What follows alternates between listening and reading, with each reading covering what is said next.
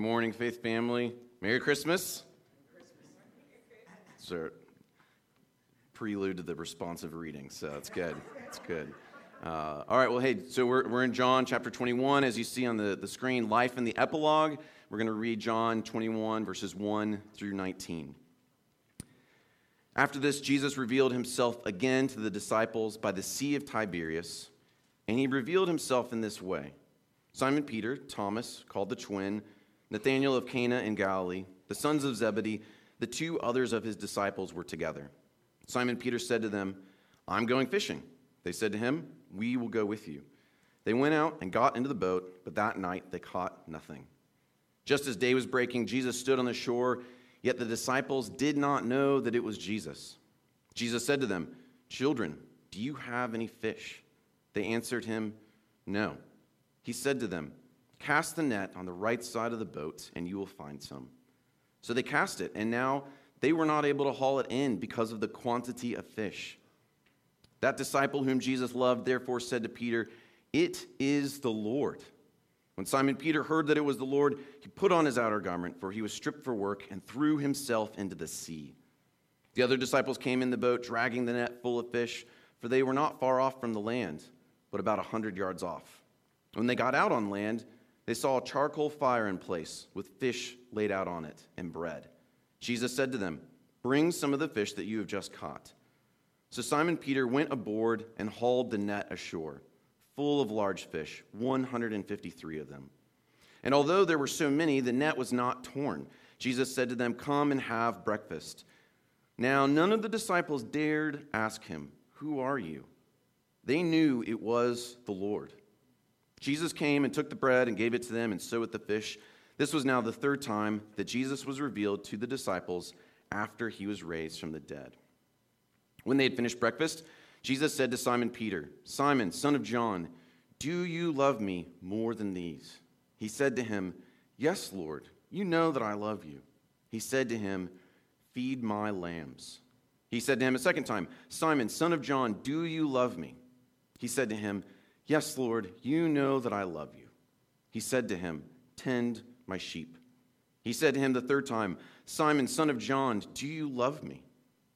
Peter was grieved because he said to him the third time, "Do you love me?" And he said to him, "Lord, you know everything. You know that I love you." Jesus said to him, "Feed my sheep. Truly, truly, I say to you, when you were young, you used to dress yourself and walk wherever you wanted.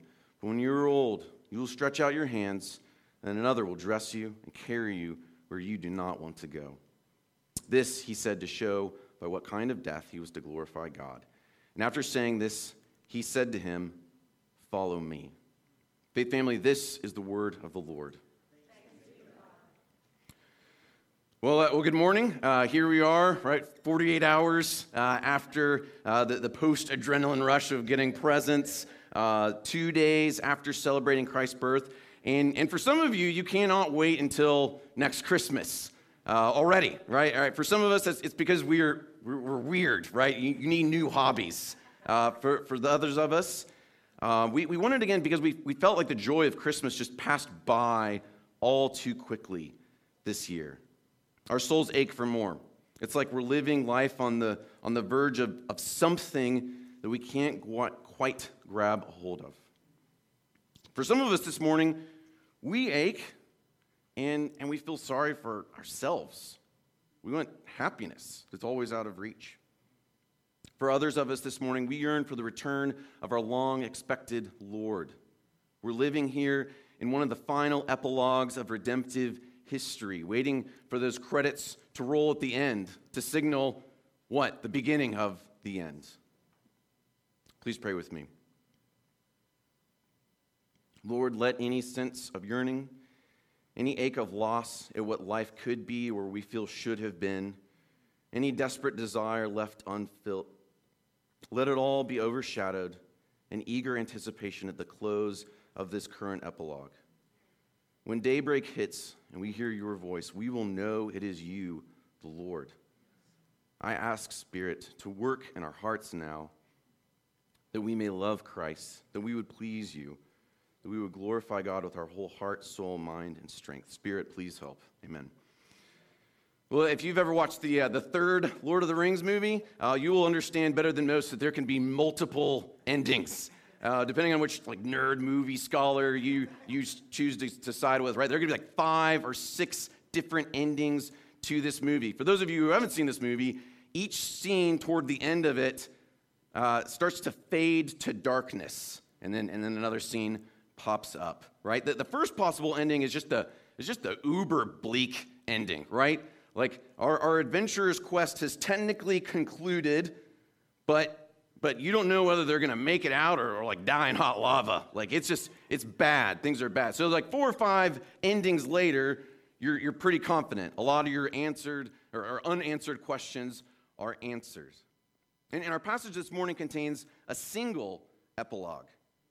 And it's interesting, where John 20 appears like a good conclusion, John 21 fills in the blanks for us regarding a few things. And mainly for our purposes this morning, it fills in the blanks on the disciple Peter's public restoration by Christ after his public denial of Christ. In becoming an elder to his own flock and to fellow shepherds in the early church, John's epilogue here is critical for Peter. Dr. F.F. Bruce, he remarks on the clear close of Peter's ministry. He says, Peter, speaking towards the end of his life as an elder to fellow elders, he urges them to shepherd the flock of God so faithfully that they would receive an unfading garland of glory at the manifestation of the chief shepherd. It is fitting then to fill in the blank of how Peter went from frightened mouse to lion bold. But first, as suspected with any epilogue in any good work, there's typically a prologue. And we see this prologue. It's a beautiful prologue in John's gospel. It's famous, right? In the beginning was the Word was with God, and the Word was God, and so on until verse 19. Theologian Richard Bauckham, he notes that John's prologue has the same amount, you're going to have to hang with me here for a minute, it has the same amount of total syllables as John's epilogue has words, okay? And there's a reason for this. There's nothing mysterious about it. There's nothing mystical about it, right? We're not doing some weird numerology stuff. But symbols mattered deeply to the biblical authors. So Old Testament feasts and sacrifices pointed to and fulfilled the Messiah, and the New Testament authors go to great lengths to show us how that works, right? In John's prologue, his narrative symbols point to Jesus. So in ancient languages, very briefly, letters were also used as numbers. It's like if every time we thought of A, we thought of 1, and every time we saw a Z, we just assumed 26, okay? The 496 syllables of John's prologue and the 496 words of John's epilogue, as Richard Bauckham points out, this number, 496, it has the same numerical value as the Greek word, only son, okay? What is a phrase to us, only son, is the Greek word meaning only son, and this phrase, this word shows up twice in our prologue. And all John means by this, all John wants his audience to know is that this one and only son, this 496 number symbol, what it does is it ties the prologue and the epilogue together just like a beautiful bow. Okay, there's a lot of people that looked at John's original gospel and they thought, man, John chapter 21, I don't know if John put that in there, because his ending is in John chapter 20. But there is a reason. John does not believe in shoddy work or shoddy presentation. The 496 syllables, the 496 words, it's like sending out this gospel gift with finely wrapped paper that just says only son, all just over the whole total package. John doesn't have senioritis, right, where the epilogue is just kind of tossed together willy-nilly, right? John is like the one guy in 1 million who flips and assembles burgers at the restaurant just like the TV and billboards have it flipped and assembled. Okay, he is precise. John gives us an unforgettable picture of Jesus and invites us to a morning campfire by the seaside where we feast on the Word together. So this morning, we will walk through God's Word from two different approaches. First, John's eyewitness account is a narrative, and so we will have some narration. And then secondarily, we will glorify God together by setting our focus on who Jesus has revealed himself to be. John's reason for writing his eyewitness report, it's actually revealed in your peripheral vision. The last paragraph of John 20, that we would believe in God's only Son, his Messiah, and have life in him that will never end. So first, let's hear the narration. Well, my name is Simon Peter, and this is my account of life and the epilogue. I'm the only one here at sunset on this beach in Galilee, though I know most people call it Tiberias now. Right? I noticed John wrote it down as Tiberias, and I suppose he's right, but I wish he wasn't. In my mind, calling it by its new Roman name, it's just one more reminder of oppression. My own hometown is just across the lake and a few stones throws from here. If we walked there now, we'd pass by all the familiar fishing villages and hotspots, Magdala, Capernaum, Chorazin, and the like. Most of us grew up in and around Galilee's sea, but now it's Tiberias. It's a reminder that we are yet again owned, this time by Rome. I've been away from my trade for about 3 years, and I don't even know how you'd eke out a living given how heavily the people here are taxed. These powerful dynasties, they sniff out money pockets like pigs nosing in the mud. But there's no sense in wishing for those glory days of past, when all glory lies ahead of us now. Well, before it gets too hard to see outside and see what's in my mind, I wanted to record my own thoughts on what happened this morning. None of us were expecting Jesus to show up today. He had told us earlier to head this way, but we all had in our minds he'd get here later. For the past few days, Thomas, Nathaniel, James, John, and myself, and the other two, we just didn't have much going on. Now, I don't know about you, and I'd rather make myself useful. When I have a whole lot of nothing on the plate, I want to put something on it. Plus, the idea of the sea helps me focus. It helps me think. It's a place where the creaking, calm comfort of sturdy lumber could at any point collide with that splashing thrill of risk and reward of netting a big catch. And these days, I have a newfound appreciation for the sea, that the farther away I am from the shore, the less I hear that awful village rooster crowing and its awful guttural screech. Well, just like the past few days, nothing captured our interest last night, and nothing captured the interest of our nets. We thought the short trip would do us some good, but uncertainty floated in our stomachs like our empty pile of ropes did in the water. And when we saw that first light just push out the darkness, it was a wake-up call. We're bringing nothing home to talk about. I say that, and then this happened. From far off at shore, I heard what I thought was just that old man Zebedee bossing us around again. Only John could make out his question. He relayed this to us. He said, "Children, do you have any fish?"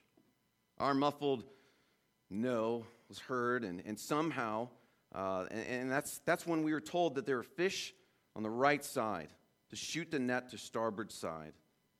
At this point, I knew it must have been that older than dirt Zebedee, so we wearily complied because none of us wanted a lecture from him.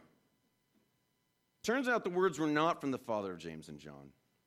It was an old voice, but not like older than dirt. All right, it was more like an older than the soil of the earth kind of voice.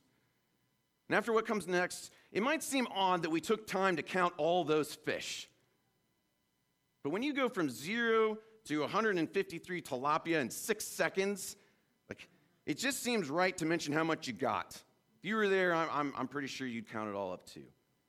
Really and truly, the most significant number this morning, it was the difference between anything and the nothing that we caught. And what I'm trying to tell you is that us nobodies who got nowhere with no fish returned to shore with much more than nothing. Tell me, what friend or colleague in your ranks can take nothing and with a word turn it into something? We had to take stock of each fish because otherwise who would have believed it? Well, those wriggling fish loudly plopping up and out and down and back under the water, it couldn't help but put into my mind the strongest memory I have of that wild-haired prophet, the wriggling baptizer. It's the other John. His followers once relayed to us something that now it just lit up in my mind like the morning sun. He said this. He said, a person cannot receive even one thing unless it is given him from heaven. Strange as that honey-loving locust eater was, there was nothing strange about that. Unless heaven moves, you won't be getting much of anywhere. If you want to say you did it all, then that's one opinion. But I wouldn't be too sure it's an opinion that means much. John told me what he planned to write down about what happened next. He said that I, Simon Peter, heard that it was the Lord, and I threw myself into the sea. Now threw is a strong word. Like I took time to put on my cloak, put it over my fishing clothes, and so then, yes, I did throw myself in. I don't know how familiar you are, listener, with my first encounter with the Lord. But when I first met this man, I found out that he was more than a man. And it happened to look a lot like what happened today. We were out fishing with nothing to show. At his word, we slung our nets out, and school upon school of fish nearly sank our boat. At that moment, I knew I should have nothing to do with this guy. You know, we don't think about it often, but when we all see holiness, we know it when we see it. When every thought and desire of yours gets exposed, you'll say, that's holiness. I can't be around it. Well, I asked him to go away from me. My sin, my shame, it was too great. But what I have come to understand now is that running toward this man is the only way to be set free from shame. So was it a bit impulsive for me to jump ship this time? Well, let me put it this way. If King David's dancing in the return of the Ark of the Covenant was undignified, right? Let me become more contemptible at the sight of the new covenant, that resurrected God-man. John and the others slowly brought the boat in with fish in tow. As I neared the shore, I felt my heart racing from joy rather than beating fast from the long swim. As I approached, wading and then running to the sand, I cannot put into proper words the suffering of my heart that I saw when I saw that coal fire. My last charcoal fire was a fire of fear. When our Lord was arrested, I felt the comforting warmth of temptation, and I couldn't resist. My cold hands gained warmth while my cold heart denied the Lord. Do you know what that's like? To warm yourself next to the darkness of sin. Take it from me. Sin's pleasure fire, it fades. It passes in the night. But here in the cool of the morning, Jesus welcomed us to a fire that would never burn out. Do you know what that's like? To warm yourself next to the light of the world. So at this point, John and the rest, they made it to shore. The Lord asked for more fish to cook, and I needed any excuse to step away from the glowing charcoal of conviction. So I grabbed hold and hauled in a several 100-pound catch. And now here's a statement for you. Statement of the year. We then cleaned fresh fried fish off our plates with the resurrected Lord. And if it were not for the morning mist that started obscuring our vision, I'm pretty sure we would have been face to face just with the visible cloud of uncertainty that was in our minds. We knew it was the Lord. But believe me, we were struggling this morning. After the resurrection, Jesus looked the same, but he was different. It wasn't just us men, right? Mary even mistook him for a gardener. Something happened, something changed. I knew it was him, and perhaps there are those who will make the case that it was not. But if it was not the risen Christ, what gain do I have if I lie and say it was him? He told me who I was. He read me like a book, and now I will die for his name's sake. I'm not ready to live a lie, let alone die for a lie. But I am now ready to live and die for him. And I know what you're thinking. I know I told Jesus before that I would die for him, and then I turned and denied him. But I will tell you now why this time it's different. Perhaps, listener, things might become different for you too. But first, can I have any sympathy at all? I followed him for more than 3 years. I gave up everything. He was the Messiah the scriptures told us about. He was going to come on to the scene, bringing his powerhouse kingdom onto the political scene and give Rome a taste of their own medicine. He had unmatched power. We saw him revive the dead, miraculously change bread and fish into more bread and fish. We heard his voice, and the winds and waves obeyed him faster than we ever did. And then, when they took him for no good reason at all. They beat him senseless, and I didn't know what to do. So yes, I denied knowing him. I was ready to die at battle at his right hand. But I was not prepared to die in hopeless shadow. I suppose you think the temple gets bloody on the Day of Atonement. Well, you can get out of here with that. Like a lamb led to the altar of sacrifice, he got slaughtered before our very eyes. It was frightening. Yes, I denied him 3 times. And this morning, he requested my answer 3 times. Not because he did not know my heart. He's the incarnate Word of God. He is God with us. He knows all things. So what's the difference this time? What's the difference this time? Well, the love questions of Christ to me over fish and fire were summarized in this way by a theologian who said this. He said, my actions, Peter's actions, had shown that he had not wanted a crucified Lord, but Jesus was crucified. How did Peter's devotion stand in light of this? Was he ready to love Jesus as Jesus was and not as Peter wished him to be? That was an important question. Peter must face it and answer it.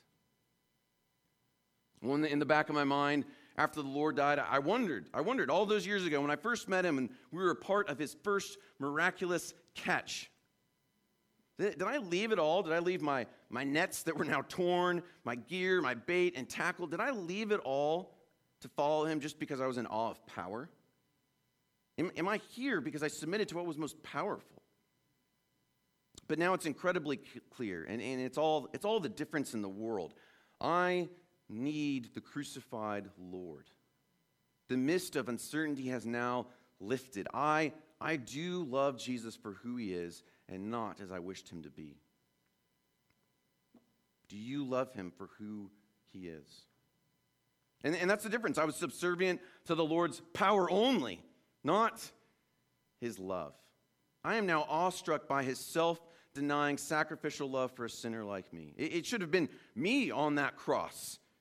I denied him to save my own skin. He denied his own skin to save mine.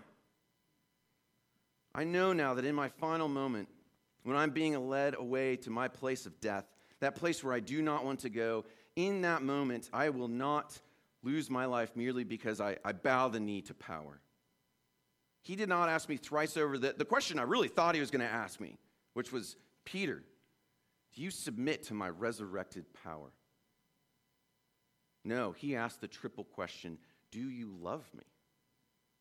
And thus, I will die with joy because I love him too.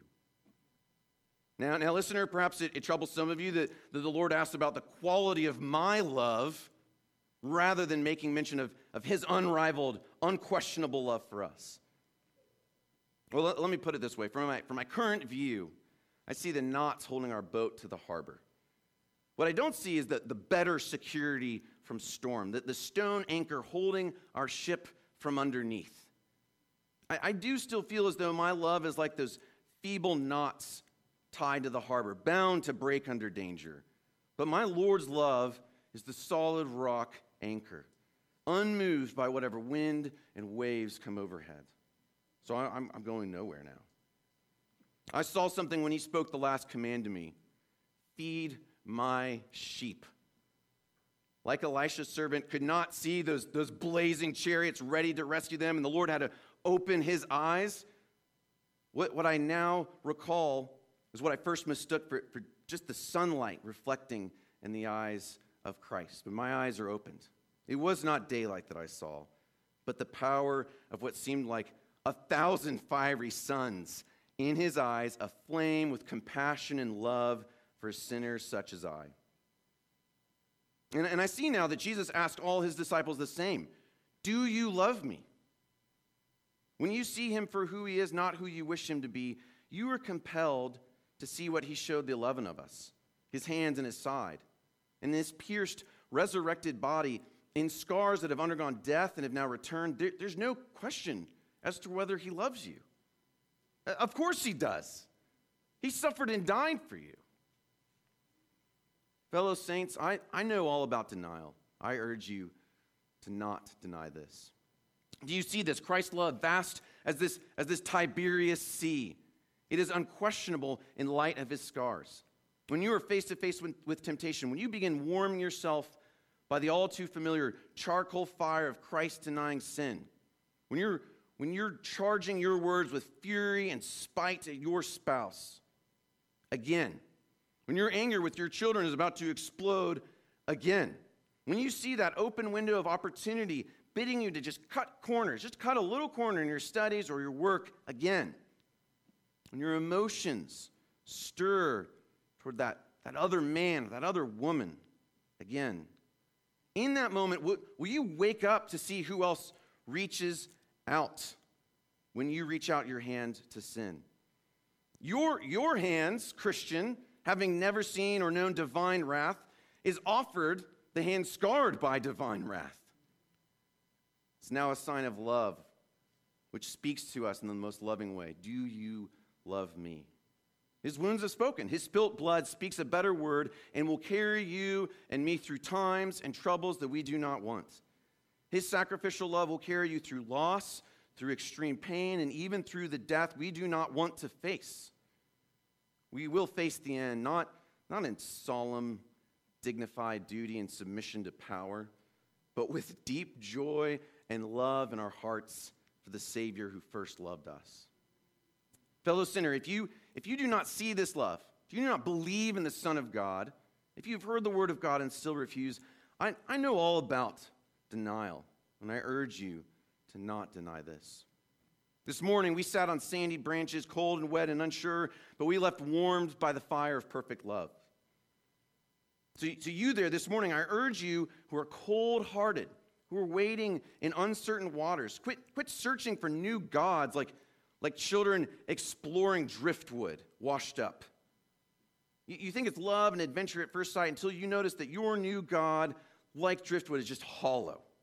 Whatever it is that you place your hope in, whatever false God you follow, the word of God is clear, and it is offensive, and we hope and we pray that it does offend you. Your God will not come to rescue you. At the end of your days, whatever or whoever you think is going to heal your wounds or get you off the hook will fail you, will disappoint you. It will be your ruin. Your so-called God will not rescue you. So now is the day of salvation. Submit now to his love. Don't wait to submit to the risen Lord when he comes again in power. It will be too late at that point. You know, when us disciples sat and ate with the Lord this morning, we all knew it was him. None of us dared to ask him. You too will face this day of knowing. There will be no lingering uncertainty in your mind. There will be no guessing games. We have this one life and the epilogue. Do not wait for the finale.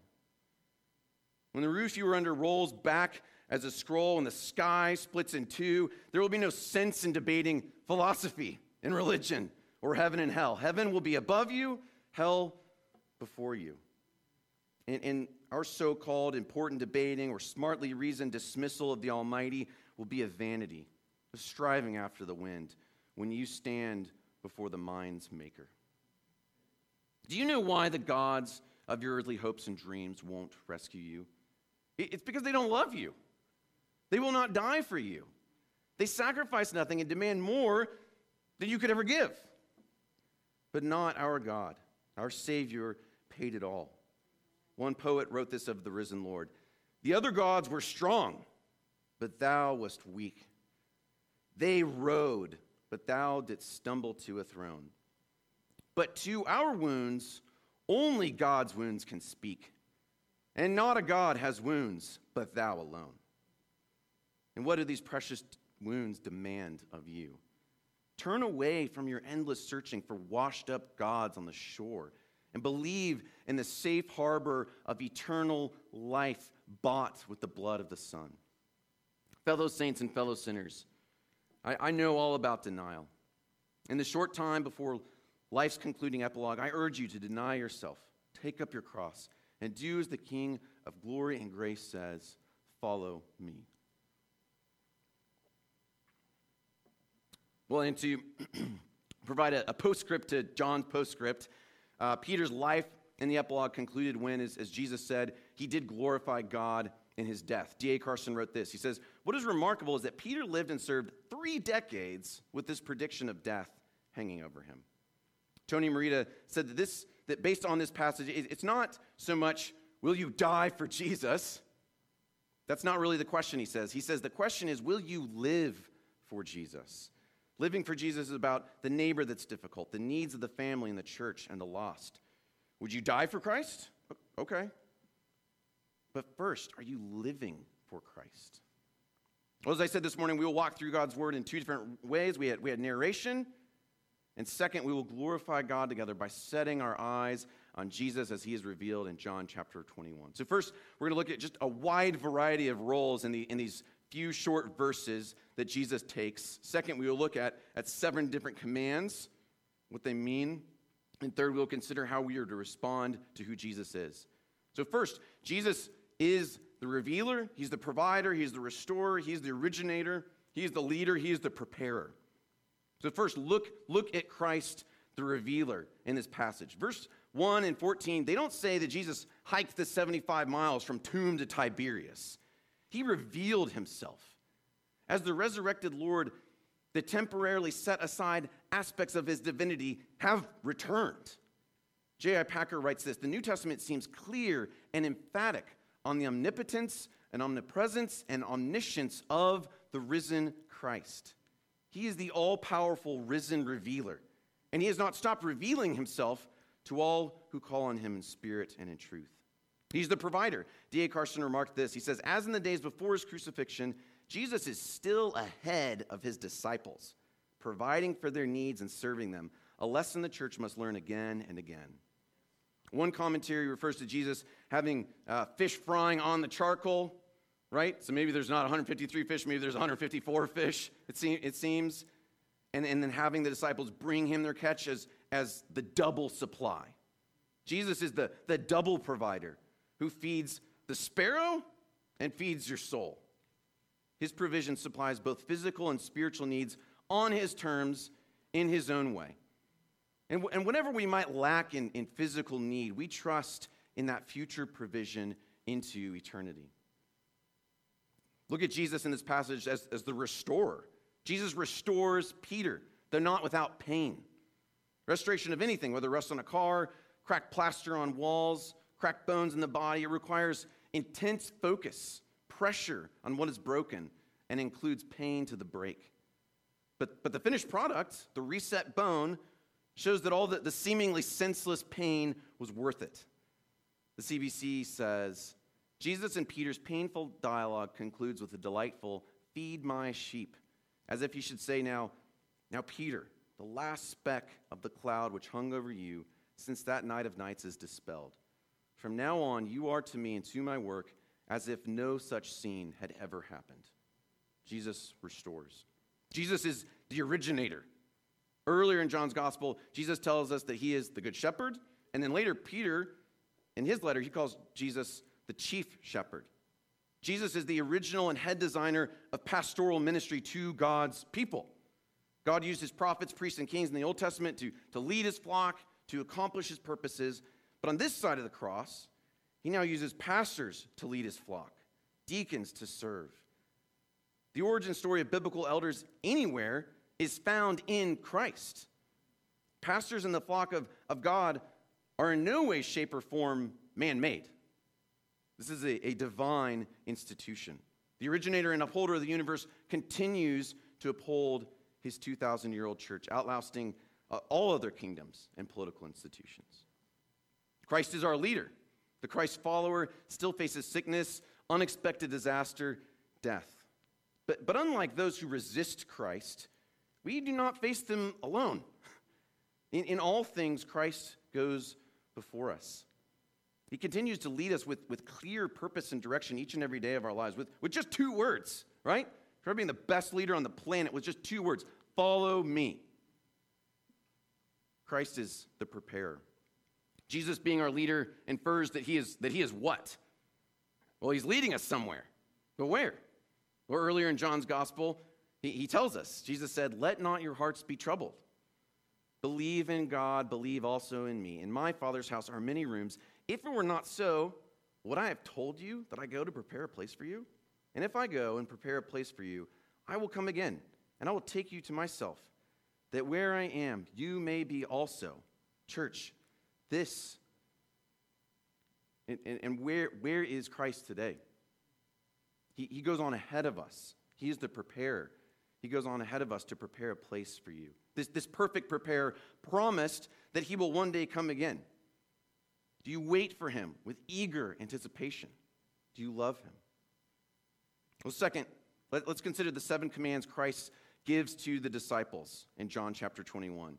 So from a recent sermon, I think of either Dan or Kyle's, they had this quote from St. Augustine. And he says this: "On your exceedingly great mercy rests all my hope. Give what you command, and then command whatever you will." Jesus has 7 words to his disciples, 7 commands: cast, bring, come, feed, tend, feed, and follow. And in all of them, Christ commands, and then he supplies what he commands. Cast your nets. Bring the fish. He supplied what he commanded. Come and eat. It's very interesting in the narrative. If we were to slow down in there, Jesus says, "Come and eat." And then when the disciples don't, because they're uncertain, they're unsure, what does Jesus do? He comes to them. Come and eat. He goes to them and gives them bread. Feed, tend, feed. Peter's letter is plain in his second epistle. He says, his divine power grants to us all things pertaining to life and godliness. Jesus says, follow me. We've seen this already. Christ goes before us in all things. So Augustine said, on your exceedingly great mercy rests all my hope. Give what you command, and then command whatever you will. So we trust and obey Christ's commands not because we know how he will make it all work, but because he just always does make it all work. He supplies what he commands. Third, let us respond to who Jesus is in this passage. Some application. So first of all, don't pursue extravagant means of bringing people to the gospel until you have first exhausted all ordinary means of bringing people to the gospel. Right? Go for the gold, right? Like get out there, get on the mission field. No one is stopping you. Awesome, go for it. You have big dreams and goals and plans to bring people to Christ. Yes, that is what we want to see. But ask yourself, why didn't Jesus place himself in the epicenter of Jewish or Roman activity post-resurrection, right? Like that just would have made a lot of sense to me. Like, here I am. You got rid of me and I'm back. How many believers would he have had? Theologian Dr. Morgan, he said this. He said, the risen Redeemer and ruler was showing men his interest and power in the commonplaces of their lives. Maybe some of you here have something going on I don't know about, but most of us don't live just extraordinary lives. At times we get a taste of the extraordinary. A wedding, a new job, birth, graduation, promotion. But we live here in the ordinary. And what a comfort to know that Jesus meets us in the ordinary things of life. And he calls us to meet others in the ordinary parts of their lives too. Second, repent like Jesus taught us to repent. We see a 3-part biblical pattern for how we are to change and grow as Christians. There are many ways that we grow and change as Christians, but let's focus in on on one of these ways here in John 21. Well, first, Christian repentance happens through the Spirit's convicting us through God's word. In his grief, the Spirit asks us out of love, do you love me? When we then experience godly grief for sin, meaning we aren't emotionally distraught simply because of the bad consequences. We are pained to grieve God's Spirit because we live to please him. This is the first step, to listen to God's word, bring conviction in our lives through his Spirit. The second part is our response. Yes, Lord, I love you. You know all things. You know that I've sinned in this way, and you also know that I love you. We admit our failure and ask God for his forgiveness. It's not just about us answering a certain question. It's also about the question Christ would never ask himself. Though your love has waned, never once has Jesus needed to ask himself, do I love this child of mine? Christian, his love for you, it's just beyond question.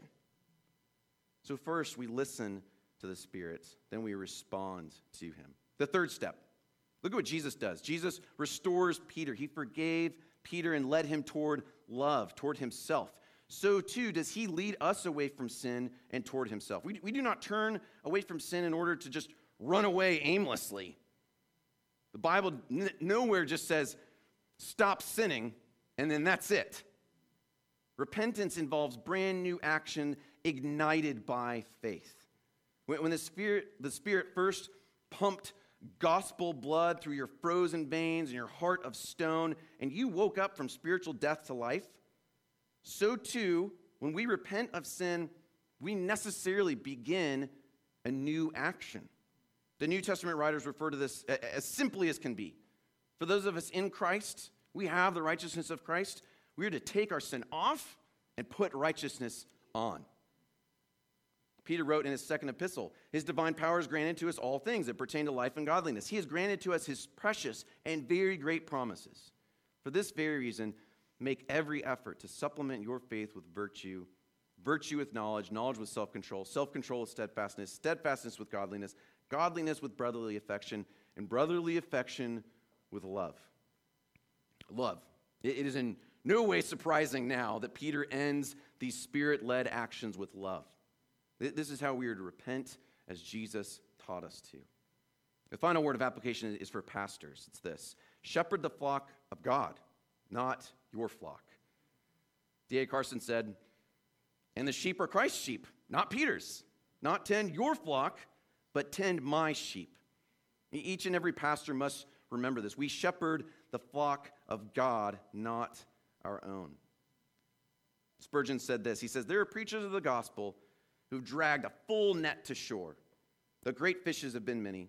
They have been great and successful workers, but this does not prevent it being needful for the Lord to examine them as to their hearts.